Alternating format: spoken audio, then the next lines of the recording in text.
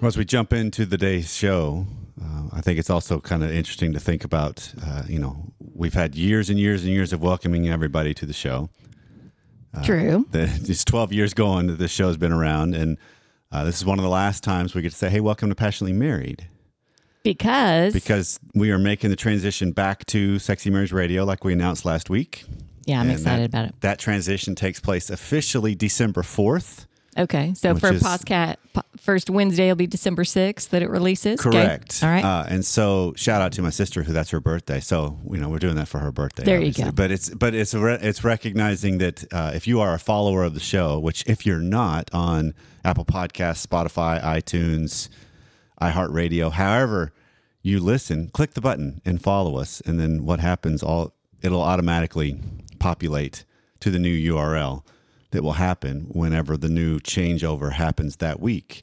Because all we're doing is just switching back to Sexy Marriage Radio to refocus on the best sex that's happening in the marriage bed. It'll enhance couples' relationships like we've been doing all the way through. Mm-hmm. So we're just going to head back under the old umbrella. And so whenever we make that change, if you are part of the nation, all you got to do is just keep tuning in. It'll all update for you. The big hassle, I'll apologize ahead of time. The big hassle is you're going to have to log back in to the website and to the nation's platform. I got to go remember my password or whatever that is. Or click the password button and it'll update it for you. Come on, Dr. Allen. But we are switching back to away from passionatelymarried.net, and we'll be switching to smr.fm is the new URL. Okay, so that's even different from before. You always like to keep things hopping and new and fresh. And so there'll also be new opening music in a couple of weeks when we start too. And even Mrs. Allen hasn't even heard this one. I do not know this one. Okay. But yeah, so that'll be happening in a couple of weeks. And also right now, while we're here, for those of you in the States, it's Thanksgiving week.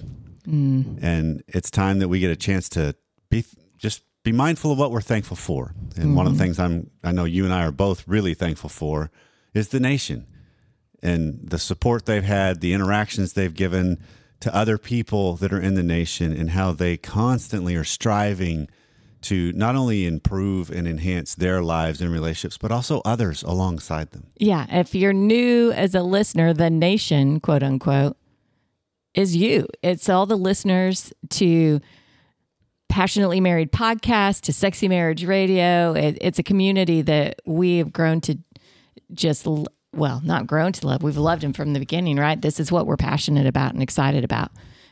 So thrilled to have you here, and we're thankful for you. Absolutely. So we could not be doing this without you guys. Mm-hmm. And we are incredibly humbled that those of you that have hung with us all this time, and those of you that repeatedly find us, we're so grateful that you do. And so enjoy the holiday week here in the States.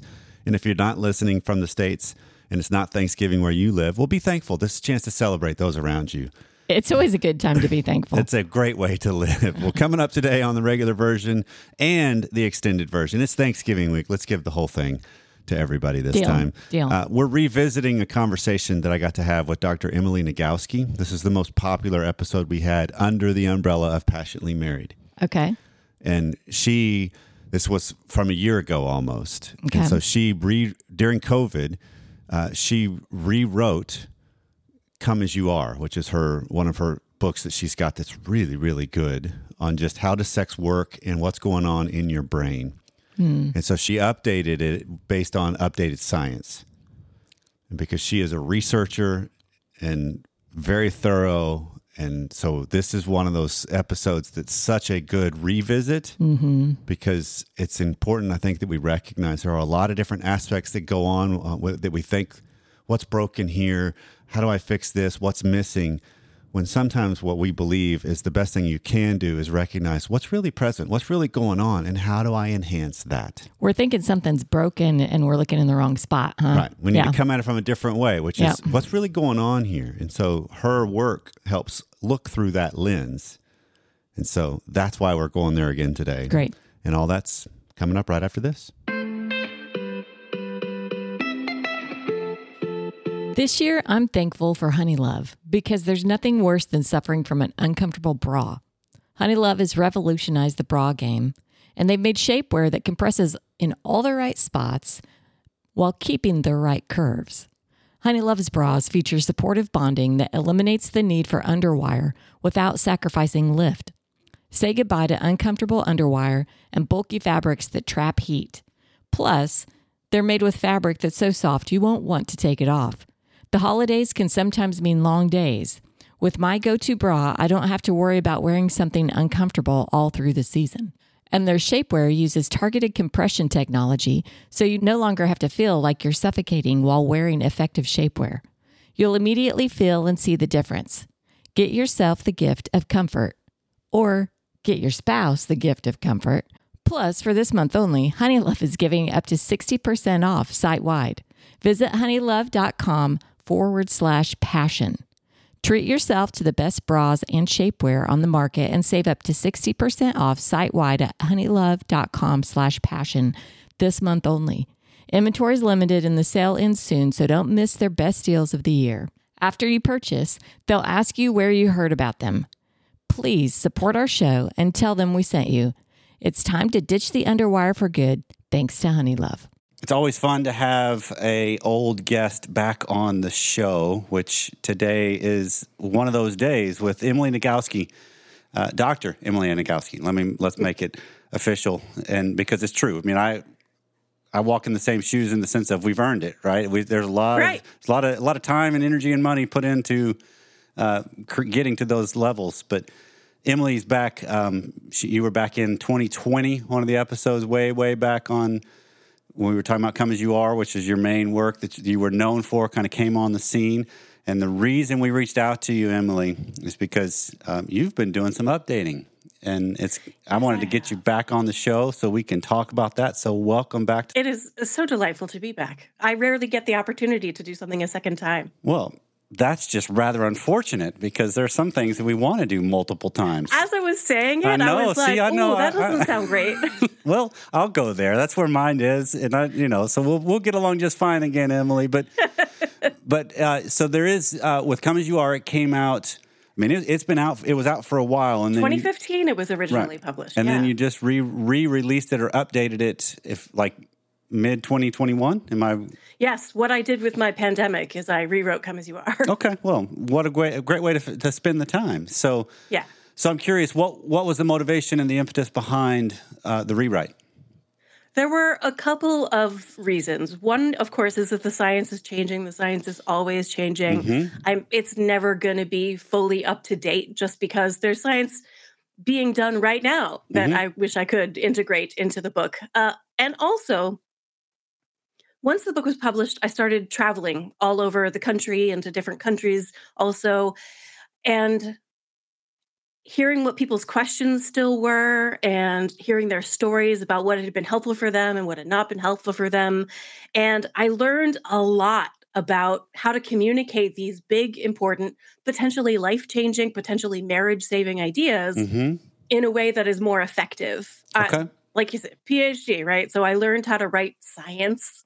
It turns out writing science is not a good way to write like a book that you want human beings to read and enjoy. It's fine in the academia world for the most part, but not beyond. I mean, that's the role. That's the role. A lot of ways my wife plays on the show in the sense of, dude, get out of the theory, get out of the academia.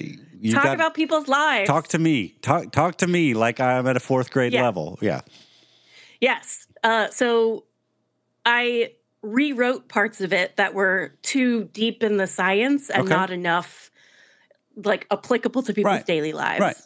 Okay. And so what is there some things that you've seen in the 7 years of science that have really like, wait, this needs to be noted now because it is an important shift, an important discovery, an important aspect of what's going on and what we now know. Because again, we're always learning new things, and so about humans and interactions and psyche and everything. So are there some that just really stand out well? So for the dual control model, should I do a review? Yeah, because there will be a lot of people that are listening to this that they didn't hear the first one, and I would say go back in the archives, listen to it. I'll put a link into it, but Emily, we'll get you caught up here too. So very quickly, the dual control model is a theory about the mechanism of how sex works in our brains, which is here's the wacky thing. What if sex works in our brains just like everything else? What a wacky idea. Which totally. is that it's a pairing, a couple. It's a dual control model. So there's two parts. There's an excitatory system and an inhibitory system, or an accelerator and brakes, right? So the sexual accelerator notices all the sex-related information that's coming in. So this is everything that you see, hear, smell, touch, taste, right. and crucially, everything you think, believe, or imagine that your brain codes as being sex-related. And it sends the turn-on signal that a lot of us are familiar with. Right. It's working all the time, including right now. We're talking about sex. It's a little bit sex-related. So there's like a little bit of turn-on signal being sent right now. But fortunately, at the same time, your brakes are there, noticing all the good reasons not to be turned on. Okay. Everything that you see, hear, smell, touch, taste, and crucially, think, believe, or imagine that your brain codes as a potential threat. Okay. And it sends the turn off signal. So the process of becoming aroused is a dual process of turning on the ons, yes, but also turning off the offs. Okay. One of the things that we know about the dual control model in the world is that people vary in their sensitivity of their brakes and in the sensitivity of their accelerator. So some people have really sensitive accelerators and very not sensitive brakes. Right. And if you're driving a car that's got a really sensitive accelerator and very not sensitive brakes, yeah, not a good plan. that it could be a lot of fun under really safe circumstances. And also, yeah, those are folks who are most likely to experience using sex as a maladaptive coping strategy. So if they feel stressed, depressed, anxious, lonely, or repressed rage, they're likely to want to use sex, which is so immediately available to their brain, as a way to downregulate from those uncomfortable states. I feel like that was much too technical. No. I think, I would say in large part the nation is going to be able to keep up with a lot, because this is a lot of the vernacular we use on the sense of we use different things for different reasons, and some of them aren't always good. Some of them can be. Some of them we need to purify and make them a little more genuine. Some of them we just need to be more honest. And I love the thing I love about the dual control model, Emily, is the idea that they're working in tandem, like a synergy in a sense, that they feed off each other, they help each other, they enhance and inhibit each other. You know, there's some elegance in this whole thing. And if you're looking at it in this idea of, okay, wait, if I'm way too sensitive on the accelerators, meaning the slightest little thing will steer it. Because this is my belief has been we have sexualized a lot of things in our lives as humans nowadays that aren't sexual. We've just made them so, and some because it's fun, and some because it's a quick release or it's easy anxiety regulation or validation or all of the different psychological terms we could put in here, and so it's just it's recognizing okay. That's a component of the makeup of people. And then that's going to wreak havoc on the people they live life with, particularly their spouses. Because if they're living in a monogamous relationship and they're honoring that commitment, then that puts a lot of pressure on the spouse. Yeah. And I really love that if people can recognize individual differences, like my partner has a different sensitivity of brake or accelerator than I do, it helps to normalize the differences in experiences of desire and arousal and like orgasm, how readily it happens or whether or not it happens. It turns out folks with really sensitive brakes are the folks who are most likely to struggle with sexual difficulties, whether it's arousal, desire, pleasure, orgasm. Right. So it's really helpful to know how people vary. But in the first version of Come As You Are, I have this whole big long thing about gender differences in the ways people learn what counts as sex-related. And in the last 5 or so years, it's increasingly becoming clear that it's not gender identity, it's not biological sex assigned at birth, it is not sexual orientation, it's really just sensitivity of the accelerator in particular that makes people, for example, potentially more prone to kinkiness or paraphilias, as you might technically call them. So I took out all the gender stuff because it's turning out that it's the dual control model above anything else that's a good predictor. Okay. And I think that's incredibly important because it starts to make it recognizable on, wait, how do we often stereotype or pigeonhole things that aren't necessary? And that then creates another issue and dynamic we have to face and deal with. And so the more we can simplify or clean it and get it to where, okay, this is what we're really facing. If nothing else, it can empower people to look at it as, okay, wait, this is just me. This is humans. This is the quintessential human. Yeah. And there's nothing wrong with having a really sensitive accelerator or a really sensitive brake or a really not sensitive accelerator or a really not sensitive brake. And most of us are heaped up in the middle, being average. And that's great too. It's all normal. It's just recognizing that when people vary from each other, that can be important to recognize. If you have one sex partner that you've decided to have sex with for the rest of your life, even in other relationship structures, but I think especially when like you picked a person and this is now your person, like you want to understand them as thoroughly as you can in order to be able to work with the whatever you have available to you. Yeah. Right. No, I love it because that's kind of a different way of framing the idea of being a student of my system, myself, and my partner. Yes. Of recognizing and a student of your partner. Right. Recognizing the way they work, the way they what speaks to them, what doesn't speak to them, what accelerates them, what slows them down. Those are all good data pieces to understand. And also, I find one of the really wonderful things about the dual control model, it helps people not take things personally. Right. Like when you're in the mood and your partner's not in the mood, you don't have to think, well, there must be something about me that's the problem, or must be something about our relationship, or there must be something wrong with my partner. No, it could just be stress is just like slamming on this person's brakes. And it doesn't matter how much they love you and are attracted to you. The fact is their brake is on the floor and what they need is not to love you more or be more attracted to you. Right. They need their stress to be relieved. Right. Right. And that's, because this is the one that keeps jumping up personally in my wife and I's relationship is I love reading. So at the end of the day, I'll pull out a fiction book and read. But all of my library is electronic. So I read on my phone. Right. And so I don't use actual paper books very, very rarely anymore. And my 17-year-old took the Kindle and I don't know where it is now. So it's all in the Kindle app on my phone. And there will be times where there could be something that could be sexual heading towards in that evening, but if she comes in and I've got my phone and I'm just reading, it's a break for her. And because that is so important. Because it's a disconnect. It's like, oh, you'd rather be doing that. And it's however she interprets it, whether it's this whole, I'm just passing the time until you came in here, which I'm not intending it as a break. So now I've got to recognize, all right, I got a dilemma. But her brain sees that phone and is like, that's a wall. I've got a dilemma. She's got a dilemma. How do we navigate this better? It's kind of what we're facing. And neither of you is wrong. Exactly. That's just the circumstance and dynamic. Yeah. Okay. That's a perfect example. Yeah.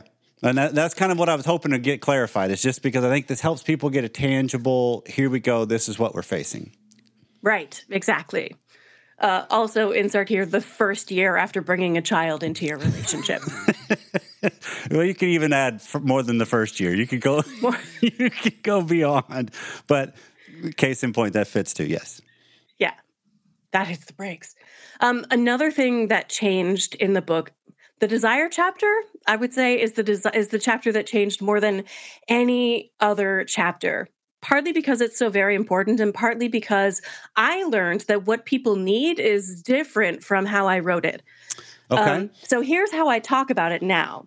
The desire chapter is really about responsive desire. So most of us were raised with the idea that desire is spontaneous, that it just kind of appears out of the blue.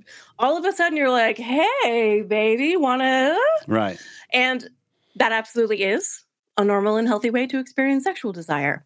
But also, there's another way that's normal and healthy. It's called responsive desire, where instead of just spontaneously out of the blue, you have to sort of have a setup. So maybe it's date night and you prepare yourself. You do the sexy grooming and you listen to something sexy in the bathtub. And then you trim your ear hair or shave your legs or do whatever it is that is the thing that makes you feel like your body is ready. And you turn off the lights and you have sexy conversation. And that all is giving your brain time to transition out of your daily life into a state of mind where your brakes can let go of the world and your accelerator is free to do its job. That's responsive desire. It emerges in response to pleasure. Right. Whereas spontaneous desire emerges in anticipation of pleasure. Good distinction. So that's not how I wrote it in the first version of Come As You Are, because what the science says is that spontaneous desire emerges in response to low levels of arousal, and responsive desire emerges in response to much higher levels of arousal. Okay. So when I hear the word arousal, I'm hearing what scientists mean, which is increased heart rate, activation of particular brain systems prioritized over other brain systems. It turns out that is not what most people hear when they hear the word arousal. Right. What they hear is genital response. Right. For them, that's what arousal is. And that was an important lesson. I was talking to a couple. They both had PhDs. They both read every word of Come As You Are and understood what I wrote. So it's the pandemic. Wife puts the kid to bed, comes down. They're just going to watch TV together for a while. Husband puts his hand right down her pants. And she goes, no, I am not in the mood. Right. And he says, but you will be. Because what he heard when I said arousal first, then desire, is if I just stimulate the genitals, I'm making a hand gesture that I feel really grateful people can't see. If I just stimulate the genitals, like that'll get her aroused. Right. And then she'll experience desire. Right. And it doesn't matter that the previous 6 chapters had explained that it's not genital response that matters, it's pleasure that matters, and pleasure depends on context. You have to create a context to allow a sensation to be pleasurable. And I was like, okay, no, that is not, that's the opposite of what I intended. Must clarify. To use. And so I changed the language from what the science says, which is arousal first, then desire, and changed it to pleasure first, then desire. That's good. So that people would know that you can't just stuff your hand. Well, I mean, for some people that works great. Just like stuff your hand down your partner's pants and they'll be like, oh, right, okay, good idea. Right. But for a lot of people, they need to preheat the oven. Yes. Yeah. And even genitals will not necessarily feel pleasurable when they're stimulated. If it's out of the blue, if you're like in the middle of a million other things, if you're just decompressing from the day, your genitals are not ready. And that sensation will not feel pleasurable until you create a context that lets your brain interpret that sensation. Right. And you even talk about this, and this is what we talked about, I believe, in the very first time we spoke a couple years back on the non-concordance or the incongruent component that you were discovering too, that the body could respond, but the brain's not into it, or the brain could try to be into it, but the body's not responding. And so there can be a disconnect, and some of this applies here in that, there might be something, let's go stereotypical for a second. You put, as a wife, you put your hand down your husband's pants, the penis might get erect, but that doesn't necessarily mean he's all like, oh yeah, let's go. It could just be... Yeah, it doesn't mean desire. It doesn't even mean pleasure. Right. It's just like, it's a response in some regards, but it may not connect to everything. Never do this, but like you could also put a vacuum cleaner right over a penis and like suck all the blood up and get an erection. That doesn't mean you've got pleasure or desire for that. And just to clarify, never do this. Never do that. Okay, let's just say...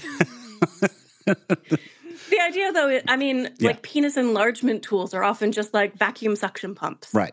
Again, another gesture that I'm glad people can't see. Well, exactly. But I think everybody's picturing it. They know exactly what we're talking about here, Emily. So don't even sweat. So you can get blood flow to go. It's really not about the blood flow. Correct. Pretty much ever. Right. It's about what's going on between the person's ears. Right.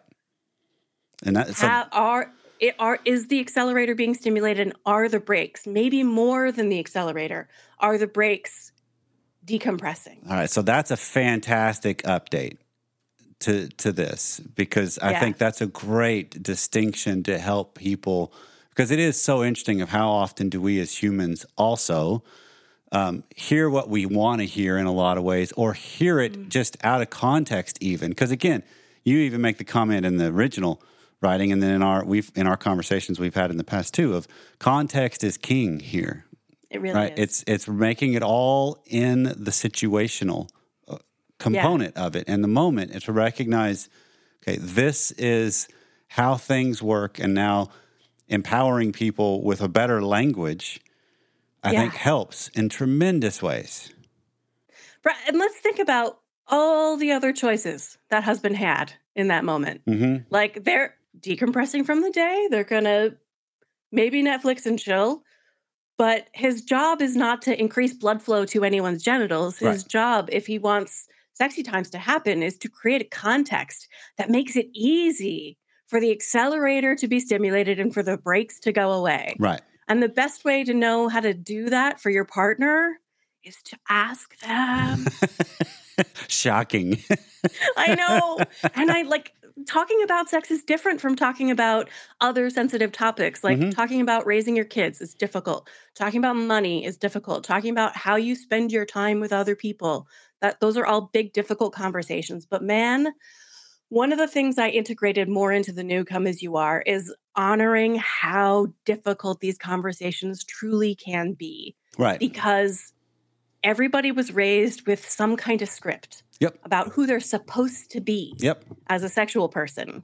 And almost all of it is incompatible with a happy, healthy, long-term sexual connection, unfortunately. So if we take the masculinity script, which I call it human winner syndrome. Okay. Where if on the day you're born, people look at your genitals and go, it's a boy, then they raise you according to this set of rules about which emotions you're allowed to express and how you're allowed to express them. So you can have angry.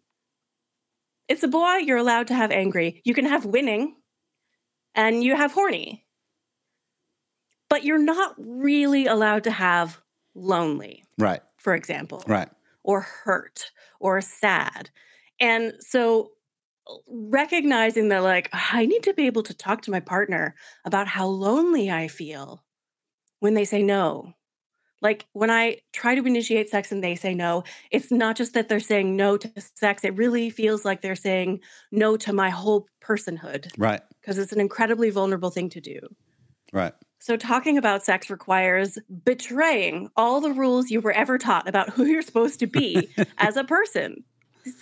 When I say, the best thing to do is talk about it, I want to honor the fact that it actually does require relearning how to be a person in connection with another person. And for the it's a girl type people, you're taught that you have a moral obligation to be pretty, to be happy and calm and generous and attentive to the needs of others. And if your partner asks you for sex and you're like, I really don't feel like it right now. No, not right. You have all this pain from saying no. And if your partner keeps asking, eventually you will just say yes, because saying yes hurts less than trying to protect your no.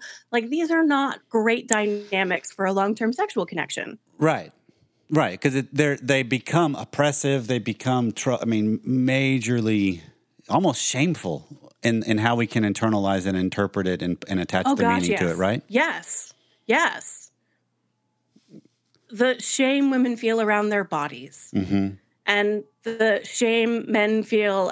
You're more of an expert in the guy part than I am, but in my experience, the shame that men feel around really vulnerable emotions like loneliness and grief, sadness, isolation.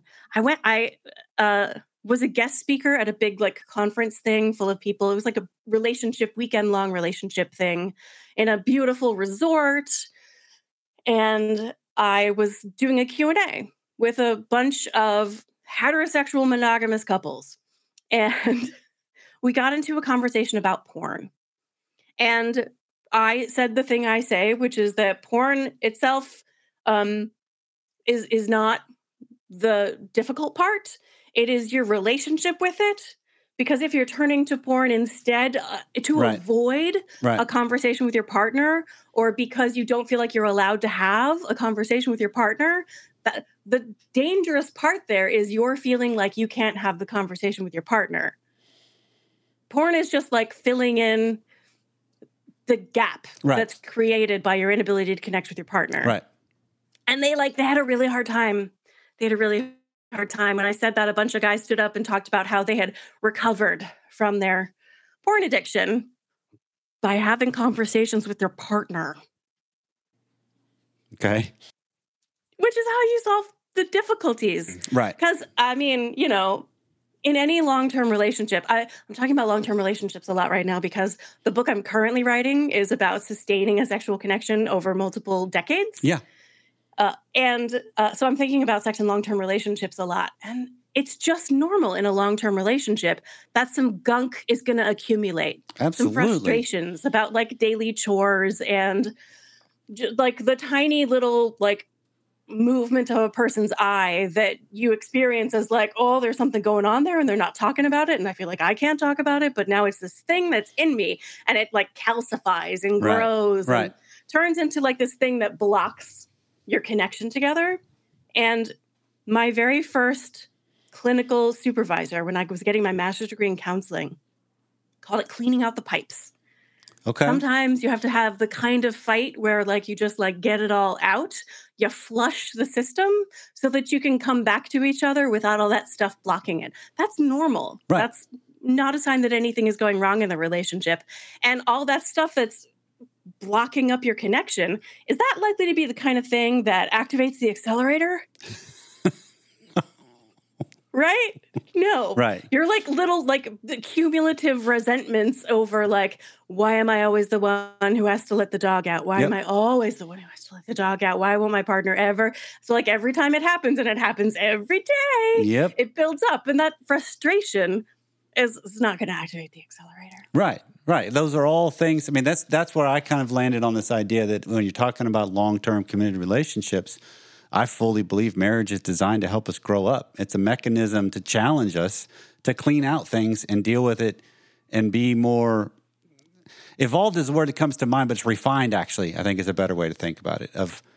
I like to think about it because I feel that way about my marriage, certainly, that the role of my marriage in my life. No, my role in my marriage is to be as good a me as I'm capable of being on any given day. And it makes me better. I become more myself and more who I am. And the more I do that, the fewer obstacles I let live between me and my partner. The more I help him to be the best version of himself. And it's for me, I find that experience to be sexy. Holy crap, he has grown so much as a person in the last, we've been together for 11 years now, which I know is not long by a lot of people's lights, but if you had asked me when I was 25, if I would ever be in a relationship for 11 years in a row, I'd have been I don't know. Girl, 11's no joke. That's the shine has worn off for certain by 11. So you're into it. And here's the weird thing is he's shinier to me now than ever. Because I can see the ways he has, I fell in love with him real fast. But because I have seen the way he has grown as a person, some of which I know I've facilitated, I made it easier for him to grow that way. Talk about things that activate the accelerator. Right. He has grown and is so impressive. Yeah, and that's the stuff that we don't look at real cleanly a lot of times, right? That's that stuff that when you're talking about the buildup that can happen, I hold that against them rather than recognizing at the same time, I've got the data to be able to look at who they were versus who they are. Right. I mean, I think of it, because Pam and I are coming up on 30 years next year in 2023. Wow, congratulations. 30 years. Holy crap. That's a ton of time to think about. But it also is when man, that's a lot of mileage together. And so that can be one of those things that it's I see who we are now. I see who I am. I see who she is. That I can lose sight of the fact that that's really impressive and how we have evolved and challenged each other in a lot of ways. And when I can because you have also irritated each other. that's part of the process. Absolutely. But that's the grit that makes the pearl. Absolutely. So when you can look at it, though, it's just as a reminder of, oh, yeah, that's right. Because I think of, if something ever happened by tragedy or choice even, the idea of starting over, that does not sound appealing because it's like, we've put in so much work. Yeah. And so when a relationship is difficult, when it's a source of stress, when the relationship itself hits the brakes, that's going to interfere with your sexual connection with that person. And so, like, out in the world, if you meet a person with whom you have not yet had enough time to develop a bunch of stuff that hits the brakes, it's going to feel like that relationship really activates the accelerator so much more than this relationship does. Right. When in reality, it's just that relationship does not yet hit your brakes. Right. There's not enough data in there to really activate that's the turnoff, that's the frustration, that's the resentment creating components. Given enough time, that person definitely will. Yeah, because I guarantee you they won't let the dog out or whatever the metaphor actually fits. Or whatever the thing is, yeah. They won't do something that you want them to be doing that becomes Why do you leave the recycling in the kitchen sink? Why? Now you're speaking everybody's language here, Emily, because I think everybody relates to, really, it's like a 2-foot move from the kitchen counter to the dishwasher. How is that the longest 2 feet in the world? I don't get it. It's not that difficult. And if you have kids and you have that same critique of your kids and then your partner's in the same category as your kids, that is not a sex-related stimulus. No, there's a huge break right there. Yeah. Yeah. All right. So but these conversations are difficult. Absolutely. But they're also so needed. Because when you're talking about a long-term relationship, we either have one of two things, I think, that are choices. One is we just get to a level of depth that we're never going to go beyond because it's just the roommate syndrome. It's the playing the roles. It's playing house. It's coexisting. It's whatever label you want to put. Or we face these conversations to really go deeper and move through them. Yes. So it's really, we don't have very many choices. So it's just which one do you choose? Yeah. And it's so scary to like pick up a tool and start digging to go deeper. Mm-hmm. And we worry about how our partner will respond if we're like, I would like to dig deeper into this. Mm-hmm. So one of the things that I also include in the new Come As You Are is the ways that we respond to our partner's initiation, not just of sex, but of conversations around sexuality, is really important because we are afraid just as much as our partners are afraid of being judged, of being shamed, of having a part. Like if we talk about a fantasy we have that we'd like to try out in a relationship, it's a huge vulnerable risk to be like, I have this fantasy and I'd like to try it with you. And it's a possibility that your partner might hear it and go, mm-hmm. and just be horrified. And that's not right. That is another wall that gets sent up. It's going to hit the brakes. So you set up the conversation to be like, I want to talk to you about this sexual thing because I love our erotic connection and I want to take it to an extra level. I think that we could really experience something very pleasurable for both of us if we try this. Right. And I'm still worried that when I say it, you're going to be really surprised or maybe even shocked. So what I'd like to ask is, I'm going to say the thing, and then we just like take 10, 20 seconds to breathe and keep our faces neutral and allow the moment to happen so that neither of us says anything that isn't really how we feel, but it's just a gut reaction. Right. And you can receive this information from your partner. You can receive their stuff, recognizing that you would not want them to go, ugh. Right. If you said something, so you're going to, even though like we have all been trained from very early on to have a sense of like, this is good, this is bad, this is normal, this is wrong. Right.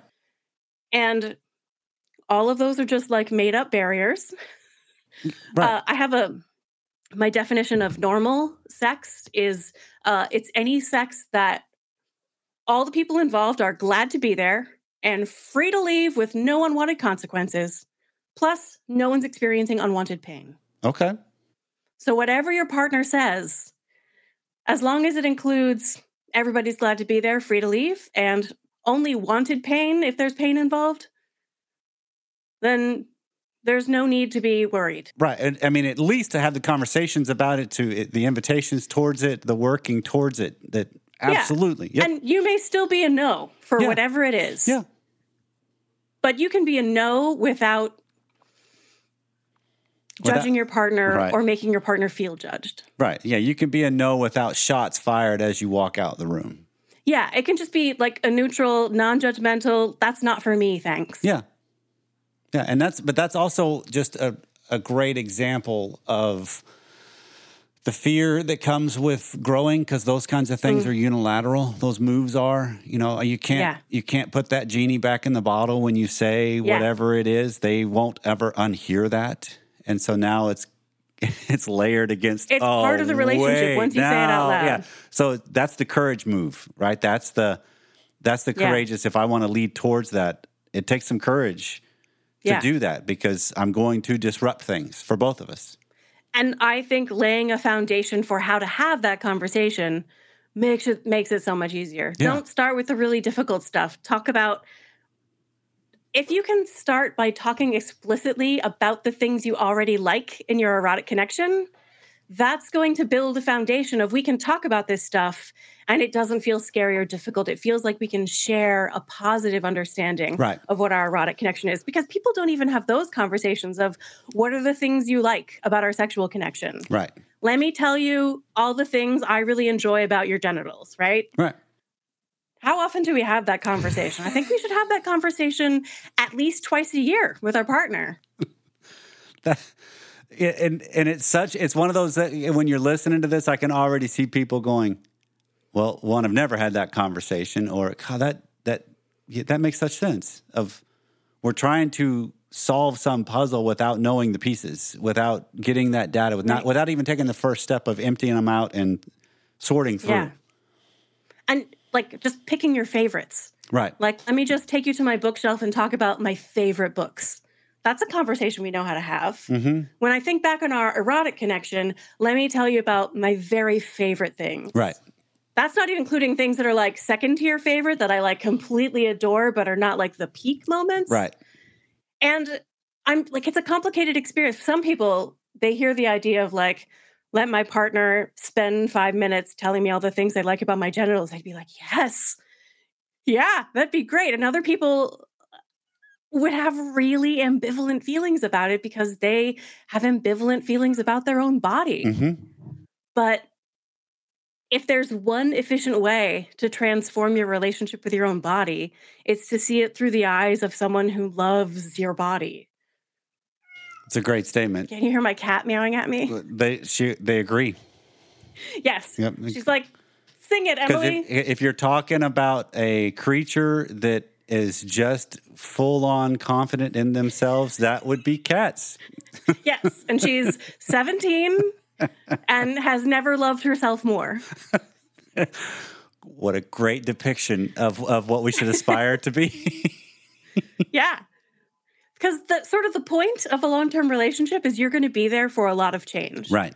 Which includes the way their body will change, the way their life will change, the way everything, their internal world changes. Yep. And when you sign up for that, you are not signing up for your partner to be the person they were on the day you moved in together or got married.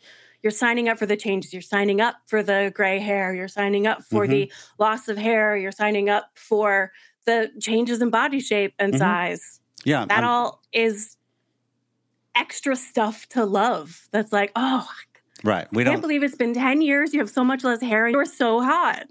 Right. No, that's one of those. It's recognizing that I'm signing up for this struggle, but there's a benefit and a value that's going to come with it. Yeah. Yeah. And I'm just like on a gender tear today. I spent the morning writing about it. I think some people perceive their partner as communicating to the world something about themselves. Like my partner walking around in the world has a particular status or a particular appearance or a particular number of Twitter followers or whatever. And it says something about me that that's true about them. And if that changes, if they leave Twitter and lose all their followers, does that say something about me now? Right. Like, and so we judge the experiences and changes our partners undergo as being about us. Right. Which, are they about us? No. No, but we sure like to think they are. Yes, it is so intuitive to decide, to infer, to react to a change as if it's about us, rather than sustaining a sense of wonder about our partner. That whatever changes they experience, we are still just as freaking lucky today as we were 20, 30, 40 years ago. And if we can look at it, even luckier, because there is an element of our improving and refining, as you were describing earlier, because whatever it is that's appealing that I'm seeing, man, who they have become, they're doing the same. Yeah. Right. And that's what I think that's what makes relationships on a long-term basis so good and so beneficial. Yeah.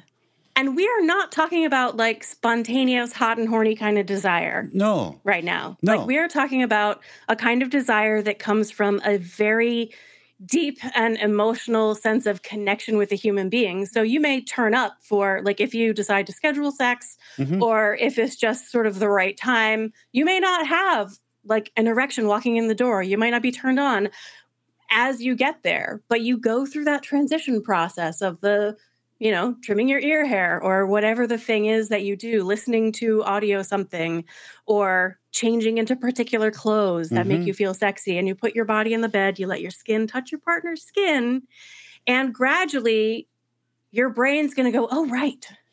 This person. Right. This magical, delightful, wonderful person. Right.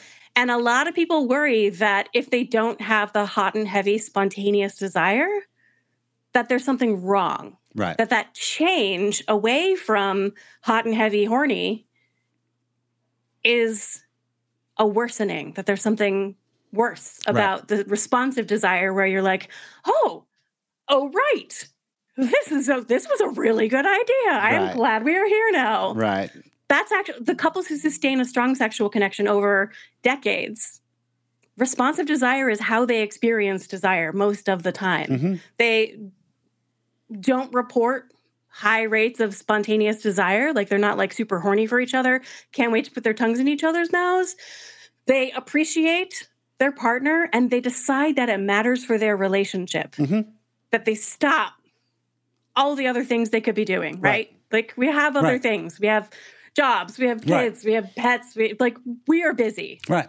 So why would we stop doing all those things, close the door, and just spend time doing this, frankly, very silly thing that humans do? Right. Why would we do that? Right. Because people have decided that it matters for their connection, that they take time away from the rest of their lives, turn toward each other. And that only happens when it matters, if it matters to you, which it doesn't matter for everyone. Some people decide that it does not matter for them. And groovy, do you? But the couples who sustain a strong sexual connections are the ones for whom they figure out what it contributes to their overall relationship and thus to their overall lives together. And that's the challenge and journey we're on. And that's the challenge and journey that I'm loving how you've gone through and updated things to help articulate that even more.